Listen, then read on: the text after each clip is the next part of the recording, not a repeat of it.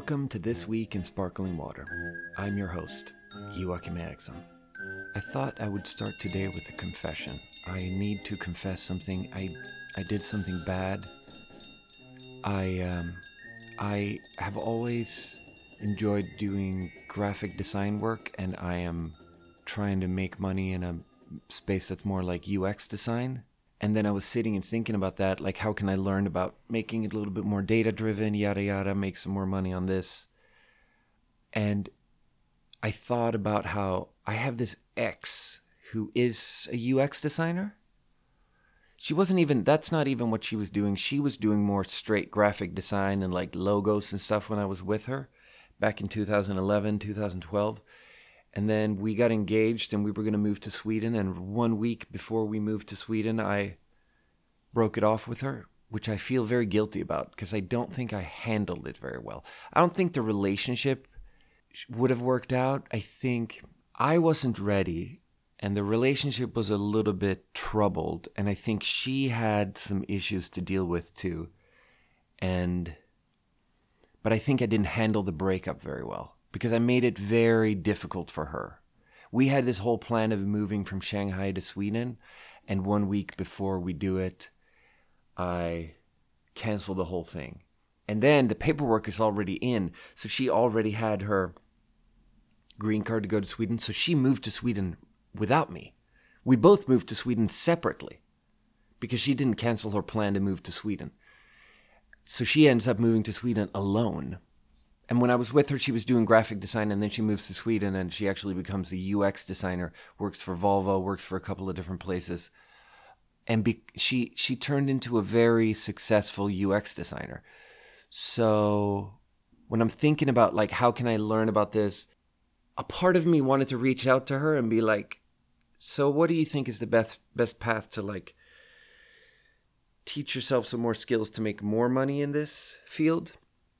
But I don't think that's right, because she has a good life now, and I think it would be very disruptive for me to reach out from the grave, especially when I didn't handle the breakup very well, and I hurt her feelings. But what I did instead, I Googled her, which is like that's the first thing that's a little bit a stalker thing, to Google your ex. So her name is... So I Googled UX design, and I got to this website, like .com, with her resume on there. So I'm looking at her resume, she's Taiwanese, this and that, studied here. And as I'm looking at it, it just doesn't really look right. And then I realized that it's not her. It's just someone else named who's in UX design. And then I go back and back and back, and I go back to the Google hits, and I'm like, oh, it must be the next one. And I go to the next one. And there are all these hits, and I realized that the whole thing is a very common name for Taiwanese. It's a common English name for Taiwanese girls of that age, maybe that are born in like the 80s and 90s.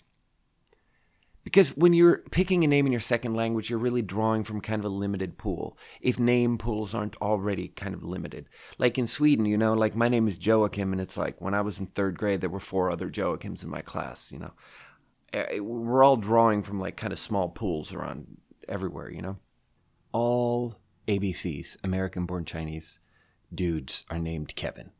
You can argue with it, but it's kind of the case. And did tell me that when her name was given to her when they moved to, I think they moved to Belgium when she was a kid, and her dad brought her to kindergarten. On the first day of kindergarten, her dad brings all of them in, the 3 kids, and he's given a form, and he hadn't thought about it, and on the spot, he's just asked to come up with English names for all 3 of them. And he just like went with, just on the spot. Good name though. I mean, no problem with that name. And then her last name, I think, is maybe the most common Chinese language last name. So is a common name. And then there's just something about, not to get all racial and industry and everything, but like there's something about tech and people from Asia that kind of break into Western countries, yada, yada. There's a lot of people working in tech. And there's something about like a lot of those girls go into graphic design. Whatever I'm saying is that there's a fuck ton of people named who work in UX design. And then I did this creepy thing where I found like 6 of them and I emailed them all. And I was like, hey, how's it going? You know, I'm trying to develop in the field of UX design, and I'm wondering if we could do like a 15-minute informational interview. Informational interviews are very, it's like an incredible discovery once you realize the power of informational interviews, because you're really reaching out to someone who is further along in a career path that you want to be on, and you're asking to talk to them on the premise of, let's talk about you. I want to hear what your story is and what your background is and what your education is. And everyone loves talking about themselves, so everyone is into it. Whatever you're trying to do, if you're struggling in a field or if you want to develop in a field, informational interviews are always like an incredible tool, because you're not asking them to give you money. You're not asking them to give you a job. It's just, hey, can we just talk about you for 15 minutes? And it makes them feel important, so they go along with it. And then you talk to them for 15 minutes and ask about their path. And then you learn things. And then at the end, you just ask some open-ended questions like, is there anyone that you think it would be helpful for me to talk to? Do you know anyone in your network that I could talk to? So it's like just like an incredibly powerful networking tool. And it just breeds a lot of goodwill. Like you immediately end up with it's just a great start to a professional relationship doing an informational interview. And anyone that I've done an informational interview with, I always end up you can email a little bit every once in a while and they just have a positive impression of you because you were that guy who bolstered their ego a little bit. Here's the great irony of it all, and I didn't even think of this until right now. The person who told me to do informational interviews whenever you want to further yourself, accelerate your development in a field, is her dad.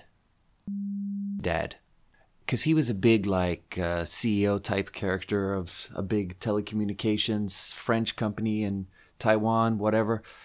And he had a lot of life advice for like the young professional. He also said that even if you have a job and you're happy with your job and you're comfortable with your job, you should do a job interview once a month.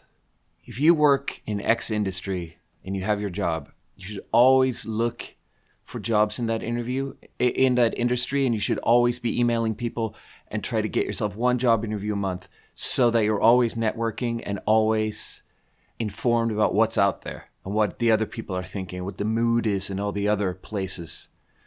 It's just such a high-powered philosophy kind of thing, you know? Because it's the opposite of resting on your laurels, you know? Like, who has the time for that? But, some people do. And those people, they make a lot of money. So anyway, I emailed these 6 who do UX design.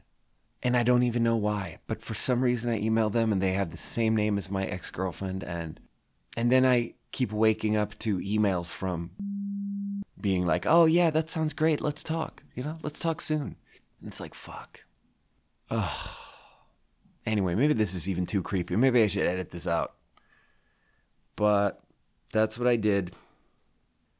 The thing about that really gets to me is that we broke up. I broke up with her.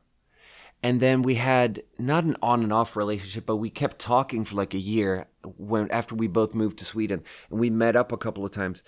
And she really showed a lot of growth. She really showed that the breakup had made her reconsider a couple of things about herself and how she had been acting kind of crazy and how she was acting kind of juvenile and how she needed to calm down. And so I think me breaking up with her really turned her into a more ready for a real grown-up relationship kind of person. But I wasn't ready. So I didn't recognize that. And I didn't accept that. And then what happened is that she calmed down and was living in Sweden. And because she's like this incredibly capable, strong-minded person, she just made it in Sweden. And she got a good job at Volvo, worked at Volvo for several years, developed the user interface for all their first touchscreen cars, worked on that, got some other jobs, started her own company, started some sort of dance company on the side where she got into some sort of South American dance, just like so many things going on. And then she meets some Swedish guy and they have a kid, and she has a kid now, So she has a nice little Swedish family. She's living in Sweden, just like this healthy, balanced, good life. And a part of me is like, now, fuck. A part of me is like, God damn it. Because I don't really have all of those things. I have some of those things. And maybe I have all the tools to build all those things eventually, but I don't have all of those things just yet. I don't have a kid, for example, but it's all good. And the feeling I want to feel and the feeling I feel, which is not maybe the strongest feeling, but I want to feel it. And when I sit with it and when I lean into it, the feeling I want to feel about it is I want to be happy for her. And I do feel happy for her because it worked out, I am happy that's, I don't know, man. Humans are complicated because when you have an ex and it doesn't work out for that person, you can feel schadenfreude, You can revel in their misfortune and you can feel like, yeah, well, that person fucking deserves that because that person made me feel like shit. Or you can feel sorry for them and you can wish them the best and you can feel sad that things didn't work out for them. And then when things do work out, as I'm trying to become a more mature person and a more balanced person that approaches the world with a sense of equanimity, I want to just be happy for, and I do feel happy for. I'm happy that it didn't cause irreparable damage, It's funny because in the episode with Show, him and me talk about how sometimes we're really hard on ourselves and maybe we had a lot of ex-girlfriends and maybe we broke a lot of hearts along the way and maybe during a dark night of the soul, you can look back on it all and feel like, well, the best thing I did in all those different situations was removing myself from the situation. And that's what we both said, that we both feel like that sometimes. And then Show was like, yeah, well, I'm trying not to be like that anymore. And I'm trying not to think about it like that anymore. And I don't think that's true anymore. But when we were talking about it, was who I was thinking about. Because that's the situation where I really feel like we had a fun relationship and we traveled a lot and we were kind of crazy and she was kind of intense and really jealous and really such an emotional roller coaster towards me, and I kind of fed off of that negative, positive. I kind of fed off that extreme changes, sudden changes, all the drama. I fed off of all the drama, but then when I removed myself from the situation, that really triggered something that worked out for her, where she grew up and she became ready. And, I don't know her anymore and I don't talk to her. And all I know is based on every 18 months, maybe I look at her Facebook and based on that stuff, it just seems like she built something stable and it looks good. It looks like it worked out, Just nicely shot photography of someone walking around with a little 3-year-old. A little hundsjöbaba, that little mixed blood prince. Hold on, I gotta get my iced coffee. Yeah, but we can't all be grown-ups. Some people are gonna be weird. What else is going on? I really want to talk about cultural appropriation. I've been thinking about it, and it's I find myself not even getting in arguments because I don't take the argument, but I find I'm surrounded by people there's a lot of people around me that rant at me about cultural appropriation. And I mean, you can start by first, I think we should all be very happy to acknowledge that there is such a thing as cultural appropriation, which is terrible. It can be a bad thing. For example, if you take a form of music that maybe disenfranchised Black Americans invent, and then that music style, those ideas, all that stuff is adopted / stolen by white people who then cater to the same thing kind of music and cater it to white people, and they make a lot of money, and the Black people who invented it live in squalor and die in poverty, and they never get credit. Like, that's an injustice, and we can all sort of agree that that's bad. That's cultural appropriation. They came up with something, someone else stole it, made a lot of money off of it. Credit was never given where credit was due, you know? Easy thing for everyone to agree with. And then you can work backwards and be like, there's other things like there's a Trader Joe controversy. I almost got in an argument with my roommate about this last week, where Trader Joe's, it's a grocery store. They sell everything in the store branded as Trader Joe brand, whatever. And then they have Mexican food, and they sell it under a Trader Jose kind of brand. And they have Chinese food, and they sell that under a Trader Ming brand. Now, sidebar. When I was living in Shanghai with Eric Wong, who's an American, there was a store a couple of streets over from where we were living called Trader Joe, like Zhou. It's one of the most common Chinese last names, Joe. And it was like this thing. I didn't understand the pun. I had never heard of Trader Joe's. But Eric Wong was always fawning over how funny that pun was to him. And how crazy it was that it was there and no one got the joke. Because Chinese people walking up and down the street, they've never heard of Trader Joe's. Like, I had never heard of like, it was a wasted joke, you know? And then, Trader Joe's in America, they definitely missed an opportunity there when they should have named their Chinese branded stuff Trader Joe. But again, okay, no one would have gotten the joke. So let's file all of that away in the big old cabinet of comedy that almost worked, you know, like, because it doesn't really work. But regardless, Trader Joe's, there's this controversy. They have these things, and my roommate thinks it's outrageous.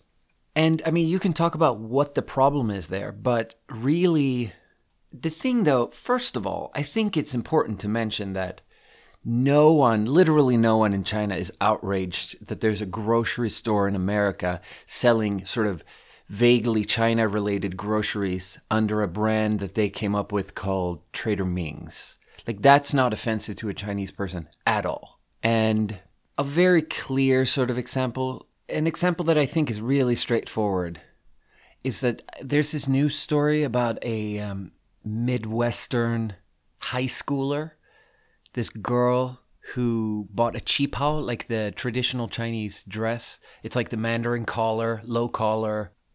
It's like a silk material usually. It's a specific cut. It's a qipao, you know, it's a dress. So she's white. She buys this dress on the internet and she wears it to her prom. And she puts pictures on the internet. And then white Twitter shits on her because that's cultural appropriation, and cultural appropriation is bad. And then behind them, there's accidentally, no one listens to them, but there just happens to be like 1 million Chinese people who also saw these pictures and thought it was great because it's like that's what they wear and they think it's fun that someone is wearing that because they take it as a compliment, you know?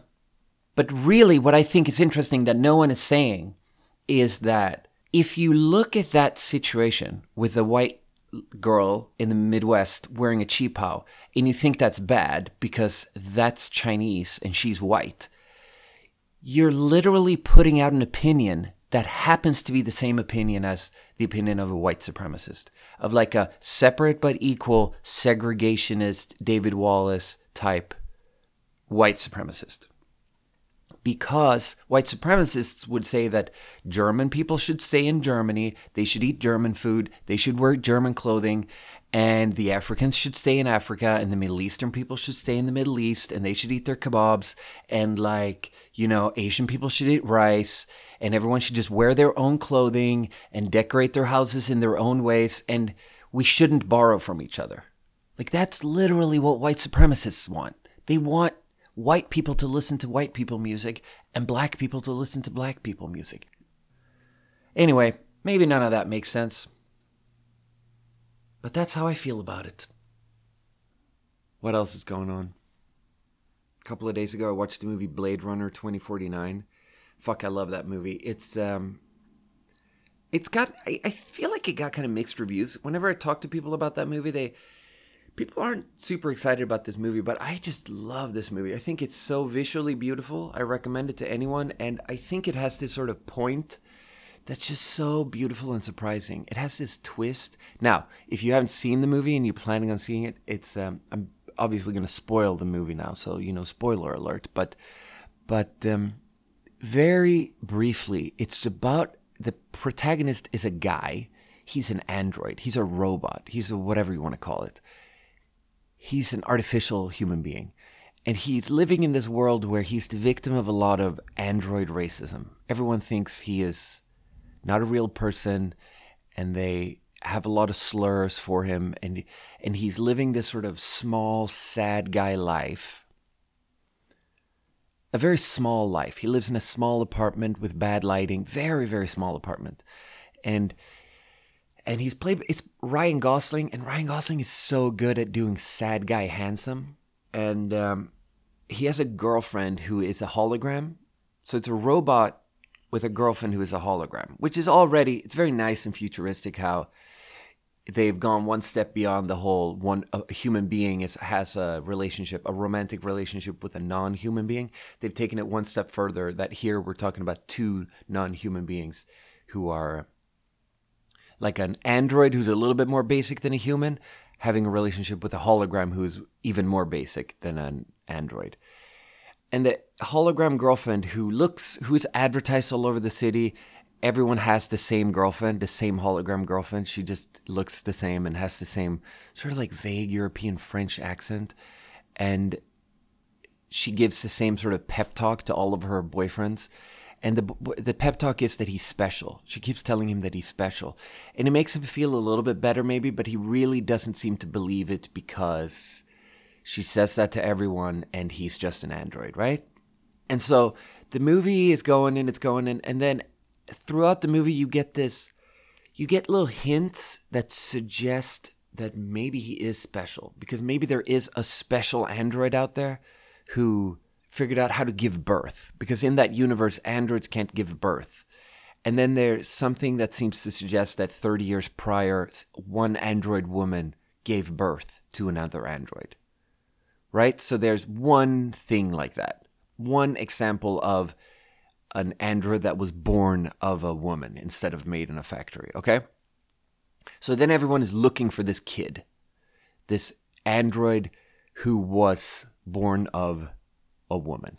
Throughout the story, there are certain things that happen to him that suggest that maybe that's him, Maybe he's special. And it's very nice because they never say it out loud. He never actually verbalizes it, but it's such well-treaded territory. It's like the most basic trope. The trope of slowly realizing that you're special. Like, for some reason, it's always been I think it's just something in how the human brain, the consciousness sort of approaches the world, that we can recognize that there are many people, but there's some quality to our experience of the world that makes us feel like we are special, like that my experience is special and that I have an identity and that I am special. So for some reason, that trope of realizing that you're special is ancient, and I really feel like in modern society that's the trope that we really landed on, that we push a little bit too far even.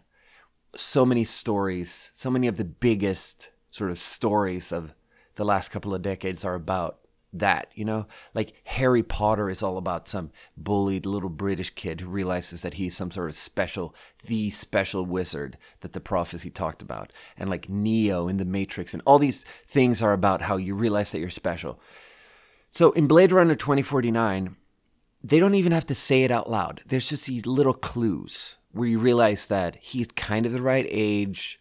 There's kind of this, there's kind of that. He has some sort of memory of something, and he knows that it's an implanted memory, but he starts to question if maybe it's a real memory. But then what happens in the movie that I think is so incredible is that there's a reverse twist where you're watching the movie and you're starting to you've realized now that he's special, and then 2/3 into the movie he has this conversation where he gets into contact with the rebellion or whatever, this underground rebellion of androids who are trying to break out and not be slaves anymore, and they're victims of this racism, yada yada, underground railroad, whatever. He's talking to her, and he finds out that the kid who was born is actually a girl. It's not a boy, so it can't be him. And then he just stands there and he just freezes for a second, and he just looks Ryan Gosling kind of sad and handsome. And the rebellion leader looks at him and she's like, "Oh, you didn't think it was you, right?" And this is like this incredibly sad moment of a reverse twist where everything goes back to normal, and normal is not good. And Ryan Gosling has to accept that he's not special, that he's just fucking no one. And it's like so beautifully and so elegantly told. It's just such a beautiful metaphor for what modern life is, Because for some reason, I don't know if this is true for everyone, but it's true for me that there was something in my upbringing that really seemed to suggest that I was special. And then you wander into your teens with that belief, and then you leave your teens having to accept that you're not, There's something so strange there where our parents and our culture wanted to be nice to us, so they wanted to tell us that we were special, but they really set us up to fail existentially, philosophically. Because we're not special. I mean, look. We're all just people, And I really feel like when I have a kid, I really want to be cognizant of this. I really want to be cognizant of a way to try to give someone value without it being predicated on them being a unique snowflake, Because that has to be possible. It has to be possible to tell your kid that everyone has value, and that's why you have value. Because that is never what I was told, I was just told that I was special. And it's like, I don't think anyone even told me that. It's just something, I don't know, maybe I just interpreted that. Maybe there were just clues, just like in that movie. Maybe there were just clues, and that's how we choose to interpret those clues. Maybe you just get like one good test score in 3rd grade, and then you're like, maybe I'm the one. I don't know.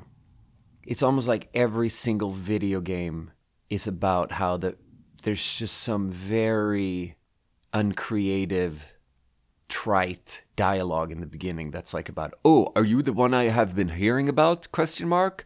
Oh, the prophecy has foretold about you! ! God damn it, I love that movie though. He's so fucking handsome. And he's so sad. Ryan Gosling, man. I just love that genre though. Futuristic, sad guy handsome.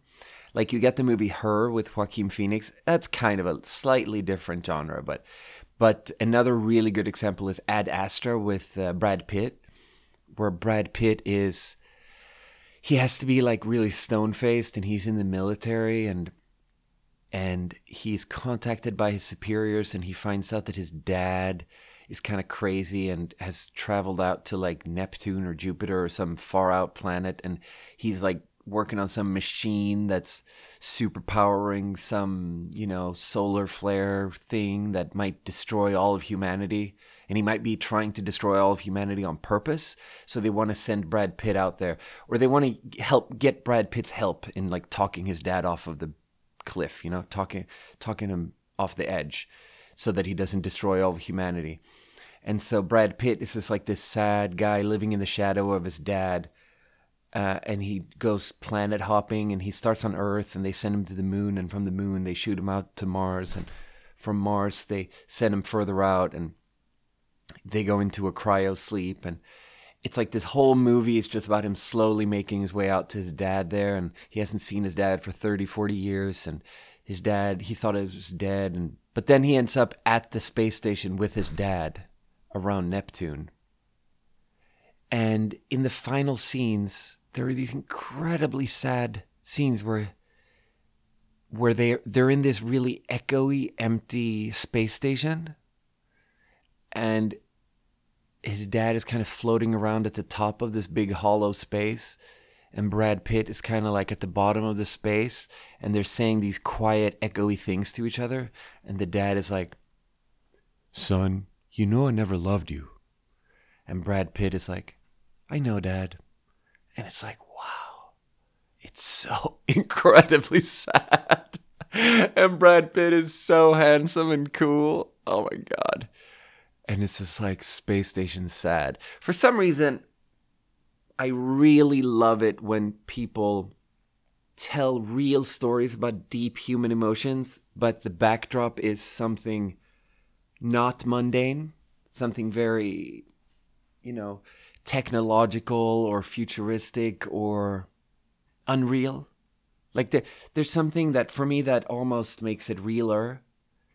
It just underlines the universal nature of it when you give it a surreal tinge, and the thing that bleeds, the thing that cuts all the way through all the surreal futuristic nonsense stuff is like a really universal, relatable human emotion or experience. Oh, man. All right, maybe we should go to the water. Today we're doing blackberry, and I'm very excited about these waters. A lot of times I walk into these flights of 3 waters, and I feel like, maybe this one is going to be kind of shitty, maybe this one is going to be kind of good. This time I feel like all 3 of these, I have very high expectations. What's going to be the lightest one? Okay, we're going to start with the basic one, Simple Truth Organic. Blackberry Hibiscus. Hibiscus? This might be incredible. Hibiscus? At Babar, we serve 2 kinds of iced tea. We serve a regular black iced tea, and then we serve a Wu Wei iced tea, which is, I am told it's a Vietnamese style iced tea. It's a little bit hibiscusy, a little bit floral. It's so nice. Floral can often be perfumey and bad. Anything that can be described as floral in a lot of sort of flavor combinations, I'm not a huge fan.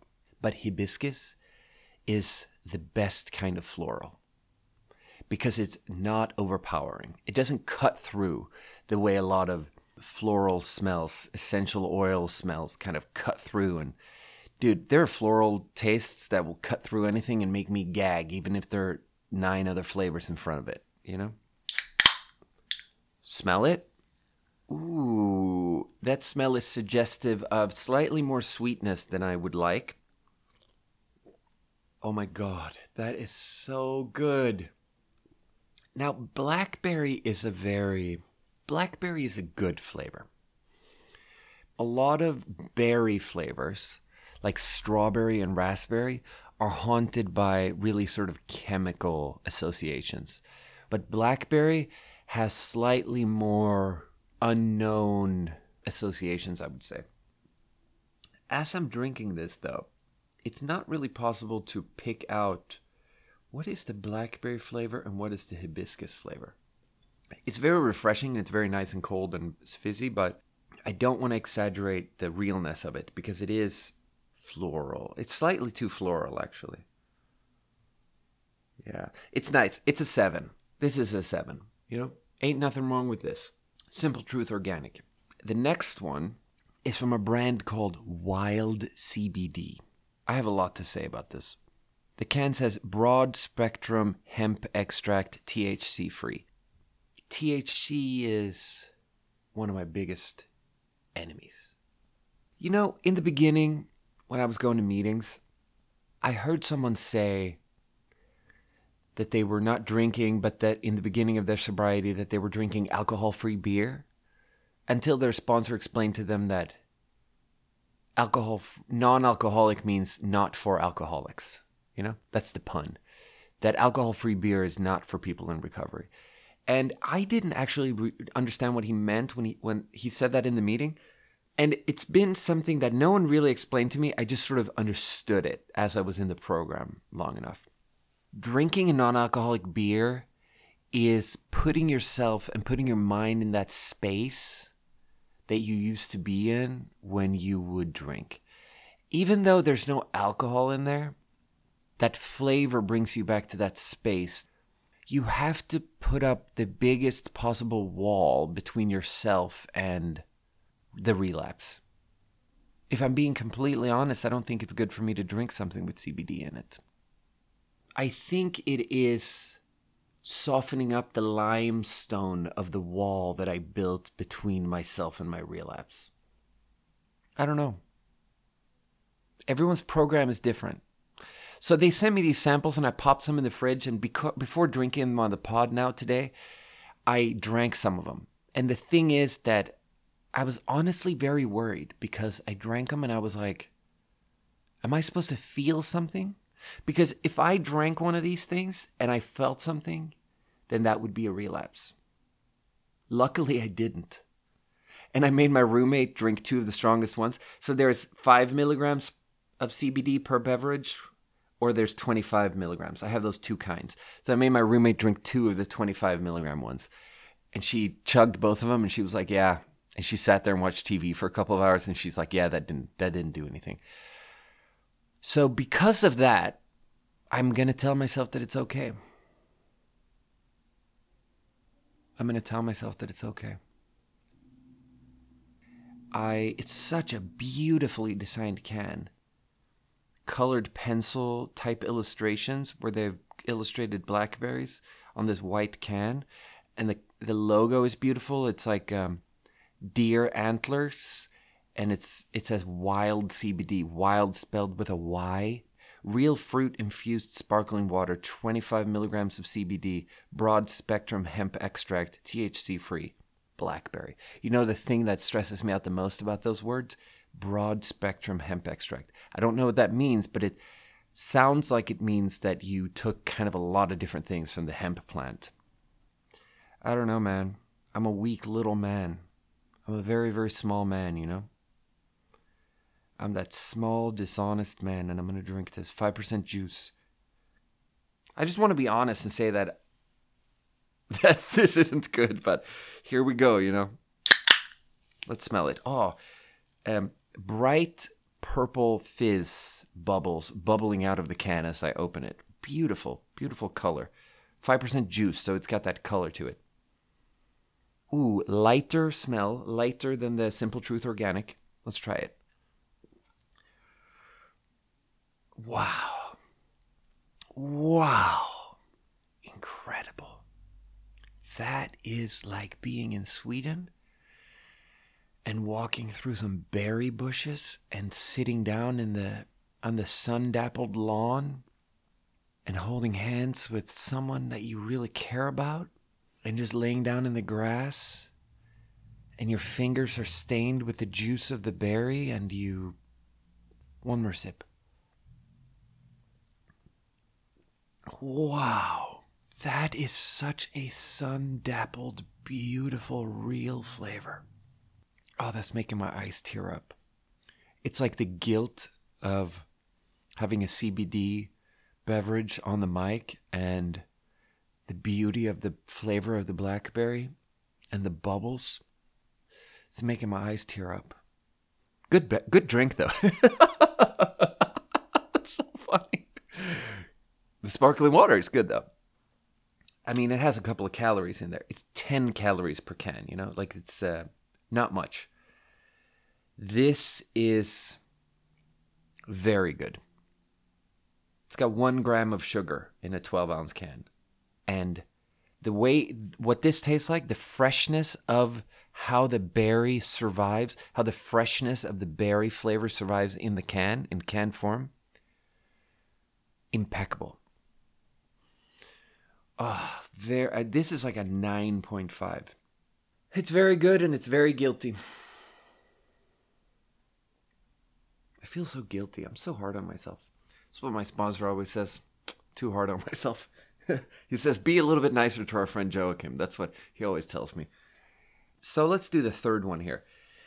As much as the last one, WYLD CBD, how that is a beautifully designed can, this is maybe the best designed can I've ever seen. The whole thing is incredibly well designed. They sent me some free samples. They sent me 12 cans. It's called Free Reign. The box that they send it in is like a flat, very large box.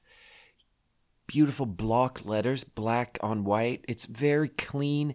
It's like trying to be the Apple of sparkling water. Incredible design.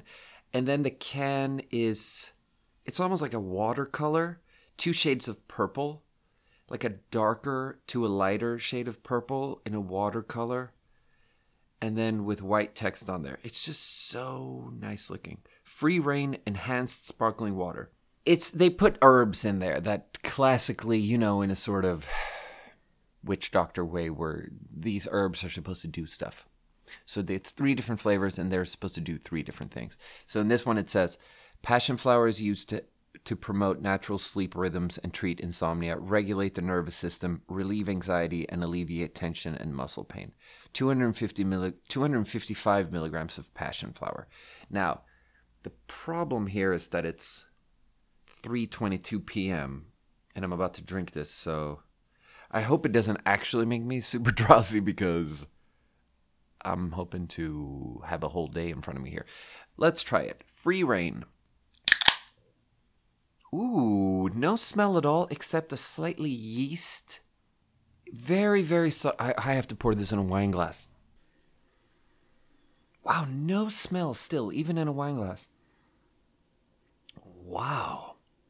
That is quite strange.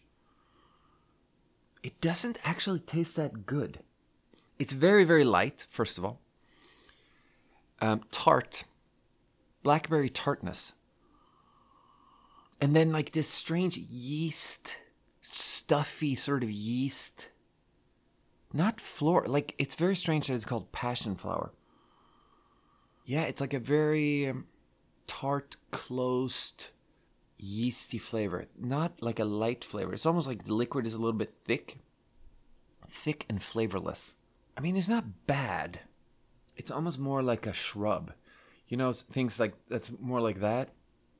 More like a shrub usually has a vinegary sort of quality to it, more than a sweet quality. It's actually kind of similar to a blackberry shrub. Like the blackberry shrub we have right now at Babar is a blackberry ginger orange peel infusion topped with some soda water. It comes out dark red. It's got a lot more sweetness than a normal shrub, and it still has that sort of vinegar tartness, and it's a little bit like this. It's a very sophisticated flavor. The ingredients are carbonated water, blackberry juice concentrate, lime juice concentrate, passion flower extract, cassia extract, like Chinese cinnamon. It's got Chinese cinnamon in there. Bro, it's so difficult to understand this flavor. It's growing on me, though. It's like rounded, and it's very hard to score this because it's so... I don't know what I'm picking up as this yeastiness. I don't know why I feel like it's so yeast flavored. It's really got a sort of like a Chardonnay that has all the lees in there that gives it this breadiness, this sort of thick, viscous quality because the dead yeast is left in there. It's got a quality like that where the foam has a certain stiffness and thickness to it where you feel like it's mysterious, very mysterious drink. I am hesitant to score it, but I'm going to score it an 8 because it's thought-provoking. And it is not super delicious based on my expectations, but it's very much something that might grow on me. All right, I think we got to call it an episode. Thank you for listening. That was our review of 3 blackberry-flavored sparkling waters. Simple Truth Organic Seltzer Water, Blackberry Hibiscus. Free Reign Enhanced Sparkling Water, Blackberry and Passionflower. And the Real Fruit Infused Sparkling Water, 25 milligram CBD, Blackberry flavor from WYLD CBD. If you want to support the podcast, go to americandecline.org. Buy some of our merch. And that brings us to our closing segment. Sparkling water, sparkling mind. Let's see what David Phillips sent us this week.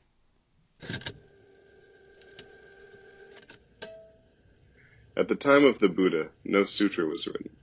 Later on, it was added. It's recorded as the Sutra of the Seven Wise Women. These 7 wise ladies in India were of a noble family, aristocrats, maybe of Brahman class, rich and well established.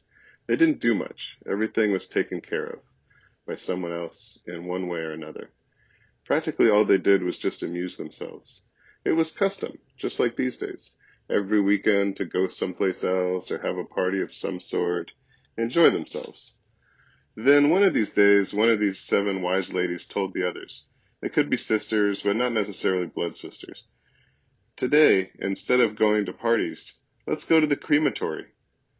I have a feeling that something nice will happen. Some people have a sort of supernatural power, extrasensory sort of awareness. I believe that.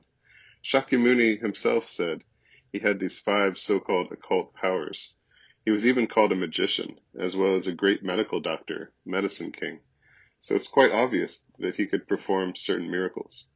Anyway, the 7 of them go to the crematory, and they see a corpse, and that one lady asked the 6 sisters, "A dead corpse is here. Where did the man go?" The story goes that Indra was watching from heaven, and he was very pleased. It says that he made a rain of flower petals with fragrance, celebrated them. He descends to them and asks them, "You are marvelous. I would like to give you something in reward. What do you want?" These ladies were born in rich families, born in a very high class, so they told Indra, "Practically we have everything as far as our life goes. Everything is nicely provided. We have enough jewels. We don't particularly want anything. But if you really want to give us something, we should like to have 3 things, if you can give them to us." And Indra said, "Sure, say it." Then they said, "First, please give us the rootless tree.